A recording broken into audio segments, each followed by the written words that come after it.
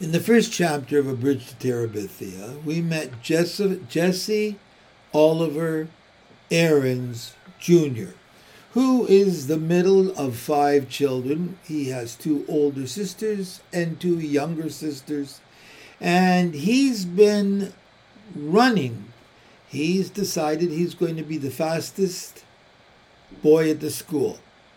And we also learned that a new family has moved in across from their property. Chapter 2, Leslie Burke. Ellie and Brenda weren't back by 7. Jess had finished all the picking and helped his mother can the beans. She never canned except when it was scalding hot anyhow, and all the boiling turned the kitchen into some kind of hellhole. Of course, her temper had been terrible, and she had screamed at Jess all afternoon and was now too tired to fix any supper. Jess made peanut butter sandwiches for the little girls and himself, and because the kitchen was still hot and almost nauseatingly full of bean smell, the 3 of them went outside to eat. The U-Haul was still out by the Perkins place. He couldn't see anybody moving outside, so they must have finished unloading. "I hope they have a girl, 6 or 7, said Maybelle. "I need somebody to play with." "You got Joyce Ann." "I hate Joyce Ann. She's nothing but a baby." Joyce Ann's lips went out. They both watched it tremble. Then her pudgy body shuddered, and she let out a great cry. "Who's teasing the baby?" his mother yelled out the screen door. Jesse sighed and poked the last of his sandwich into Joyce Ann's open mouth. Her eyes went wide, and she clamped her jaws down on the unexpected gift. Now, maybe he could have some peace. He closed the screen door gently as he entered and slipped past his mother, who was rocking herself in the kitchen chair watching TV.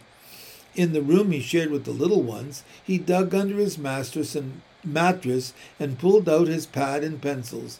Then, stomach down on the bed, he began to draw. Jess drew the way some people drink whiskey. The piece would start at the top of his muddled brain and seep down through his tired and tensed-up body. Lord, he loved to draw. Animals mostly. Not regular animals like Miss Bessie or the chickens, but crazy animals with problems. For some reason, he liked to put his beasts into impossible fixes. This one was a hippopotamus just leaving the edge of the cliff, turning over and over. You could tell by the curving lines in the air toward the sea below where surprised fish were leaping, goggle-eyed out of the water.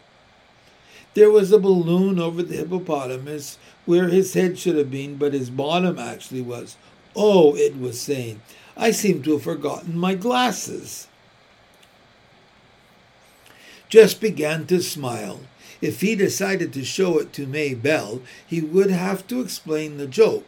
But once he did, she would laugh like a live audience on TV. He would like to show his drawings to his dad, but he didn't dare. When he was in 1st grade, he had told his dad that he wanted to be an artist when he grew up. He thought his dad would be pleased. He wasn't. "What are they teaching in that damn school?" he had asked.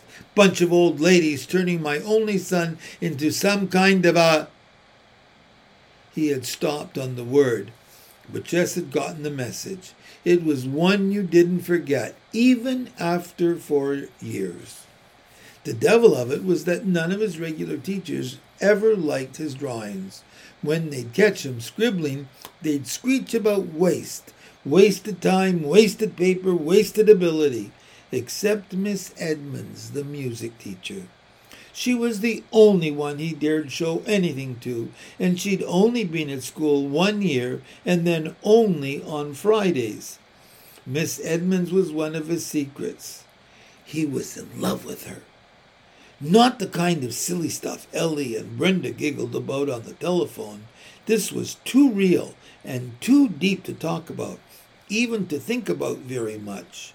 Her long, swishy black hair and blue eyes. She could play the guitar like a regular recording star, and she had this soft, floaty voice that made Jess squish inside. Lord, she was gorgeous, and she liked him, too. One day last winter, he had given her one of his pictures, just shoved it into her hand after class, and run. The next Friday, she had asked him to stay a minute after class. She said he was unusually talented, and she hoped he wouldn't let anything discourage him, but would keep it up. That meant, Jess believed, that she thought he was the best. It was not the kind of best that counted either at school or at home, but it was a genuine kind of best. He kept a knowledge of it buried inside himself like a pirate treasure. He was rich, very rich, and no one could know about it for now except his fellow outlaw, Julia Edmonds. Sounds like some kind of hippie, his mother had said when Brenda, who had been in 7th grade last year, described Miss Edmonds to her. She probably was. Jess wouldn't argue that, but he saw her as a beautiful, wild creature who had been caught for a moment in that dirty old cage of a schoolhouse, perhaps by mistake, but he hoped, he prayed, she'd never get loose and fly away. He managed to endure the whole boring week of school for that 1.5 hour on Friday afternoons when they'd sit on the worn-out rug on the floor of the teacher's room. There was no place else in the building for Miss Edmonds to spread out all her stuff and sing songs like My Beautiful Balloon, This Land is Your Land, Free to Be You and Me, Blowing in the Wind, and because Mr. Turner, the principal, insisted, God Bless America. Miss Edmonds would play her guitar and let the kids take turns on the auto harp, the triangles, cymbals, tambourines, and bongo drum. Lord, could they ever make a racket? All the teachers hated Fridays, and a lot of the kids pretended to. But Jessie knew what fakes they were. Sniffing hippie and peacenik, even though the Vietnam War was over and it was supposed to be okay again to like peace. The kids would make fun of Miss Edmonds' lack of lipstick or the cut of her jeans. She was, of course, the only female teacher anyone had ever seen in Lark Creek Elementary wearing pants. In Washington and its fancy suburbs, even in Millsburg, that was okay. But Lark Creek was the backwash of fashion. It took them a long time to accept what everyone could see by their TVs was okay anywhere else. So the students of Lark Creek Elementary sat at their desks all Friday, their hearts thumping with anticipation as they listened to the joyful pandemonium pouring out from the teacher's room, spent their allotted half hours with Miss Edmonds under the spell of her wild beauty and in the snare of her enthusiasms, and then went out and pretended that they couldn't be suckered by some hippie in tight jeans with makeup all over her eyes but none on her mouth. Jess just kept his mouth shut. It wouldn't help to try to defend Miss Edmonds against their unjust and hypocritical attacks. Besides, she was beyond such stupid behavior. It couldn't touch her. But whenever possible, he stole a few minutes on Friday just to stand close to her and hear her voice, soft and smooth as suede, assuring him that he was a neat kid. We're alike, Jess would tell himself, me and Miss Edmonds. Beautiful Julia. The syllables rolled through his head like a ripple of guitar chords. We don't belong at Lark Creek, Julia and me. You're the proverbial diamond in the rough, she'd said to him once, touching his nose lightly with the tip of her electrifying finger. But it was she who was the diamond, sparkling out of that muddy, grassless, dirty brick setting. Jessie! Jess shoved the pad and pencils under his mattress and lay down flat, his heart thumping against the quilt. His mother was at the door. You milk yet? He jumped off the bed. Just going to. He dodged around her and out, grabbing the pail from beside the sink and the stool from beside the door before she could ask him what he had been up to. Lights were winking out from all 3 floors of the old Perkins place. It was nearly dark. Miss Bessie's bag was tight, and she was fidgeting with discomfort. She should have been milked a couple of hours ago.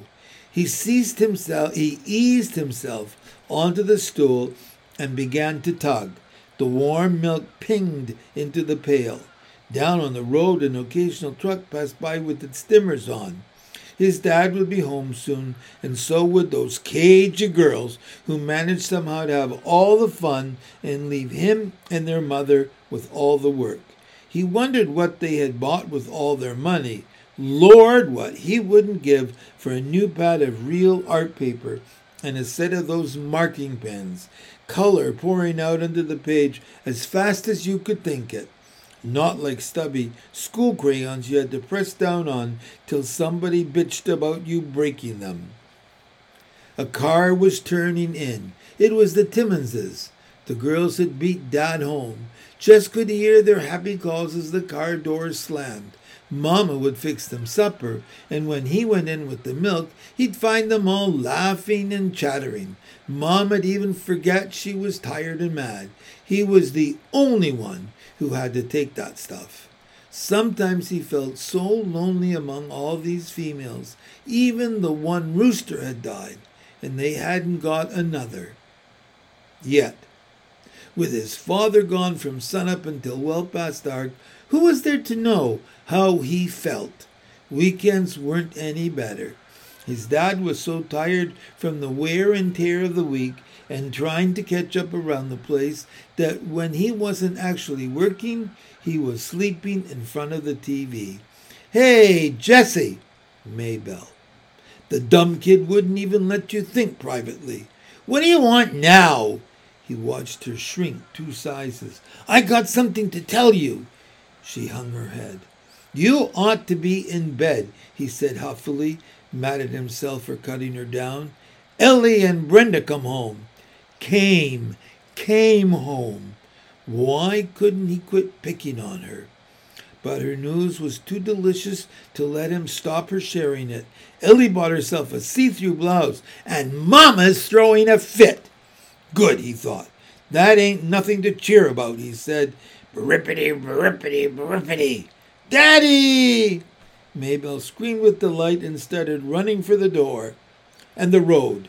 Jess watched his dad stop the truck, lean over to unlatch the door so Maybelle could climb in. He turned away. Darn lucky kid. She could run after him and grab him and kiss him. It made Jess ache inside to watch his dad grab the little ones to his shoulder or lean down and hug them. It seemed to him that he had been thought too big for that since the day he was born. When the pail was full, he gave Miss Bessie a pat to move her away. Putting the stool under his left arm, he carried the heavy pail carefully so none of the milk would slop out. Mighty late with the milking, aren't you, son? It was the only thing his father said directly to him all evening. The next morning, he almost didn't get up at the sound of the pickup. He could feel, even before he came fully awake, how tired he still was. But Maybelle was grinning at him, propped up on one elbow. Ain't you gonna run? She asked. No, he said, shoving the sheet away. I'm gonna fly. Because he was more tired than usual, he had to push himself harder. He pretended that Wayne Pettis was there just ahead of him and he had to keep up. His feet pounded the uneven ground and he thrashed his arms harder and harder. He'd catch him. Watch out, Wayne Pettis, he said between his teeth. I'll get you. You can't beat me. If you're so afraid of the cow, the voice said, why don't you just climb the fence? He paused in midair like a stoop-action TV shot and turned, almost losing his balance, to face the questioner, who was sitting on the fence nearest the old Perkins place, dangling bare brown legs. The person had jaggedy brown hair cut close to its face and wore one of these blue undershirt-like tops with faded jeans cut off above the knees. He couldn't honestly tell whether it was a girl or a boy. "Hi," he or she said, jerking his or her head toward the Perkins place. "We just moved in." Jess stood where he was, staring. The person slid off the fence and came toward him. "I thought we might as well be friends," it said. "There's no one else close by." Girl, he decided. Definitely a girl, but he couldn't have said why he was suddenly sure. She was about his height. Not quite, though, he was pleased to realize as she came nearer. "My name's Leslie Burke." She even had one of those dumb names that could go either way, but he was sure now that he was right. "What's the matter?" "Huh? Is something the matter?" "Yeah, no." He pointed his thumb in the direction of his own house and then wiped his hair off his forehead. "Just errands. Too bad Maybelle's girl came in the wrong size." Well, he nodded at her. "See you." He turned toward the house. No use trying to run any more this morning. Might as well milk Miss Betsy and get that out of the way. "Hey!" Leslie was standing in the middle of the cow field, her head tilted and her hands on her hips. "Where are you going?" "I got work to do," he called back over his shoulder when he came out later with the pail and stood. The pail and stool, she was gone.